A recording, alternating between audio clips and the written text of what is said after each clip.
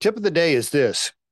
If you are a hiring manager, recruiter, business owner, anybody that interviews job candidates, if you get somebody in front of you that is a former entrepreneur, former business owner, whether they failed or whether they were successful, hire that person most of the time.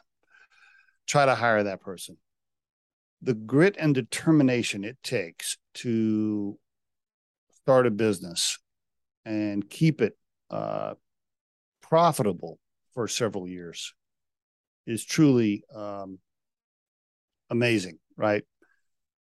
If you've never done it, if you've never been an entrepreneur or tried to start a business, it's hard for me to explain to you listening to this podcast how hard it is, how difficult it is, how stressful it is, and how much risk was involved for most people to do it. So if you get somebody in front of you that had the guts to try it, right? They were brave enough, tough enough, scrappy enough. Man, that's the kind of people you want on your team most of the time, right? Now, the worry, of course, is that you hire somebody like that for your team and you don't think they can end up being an employee and following other people or reporting to a boss, right? So I understand the worry around that, but check where they're at in life. Maybe they just don't want to do it again. Maybe they have no desire to start another business. Maybe they are looking to be on a team. So find out what's up, right? And visit with them.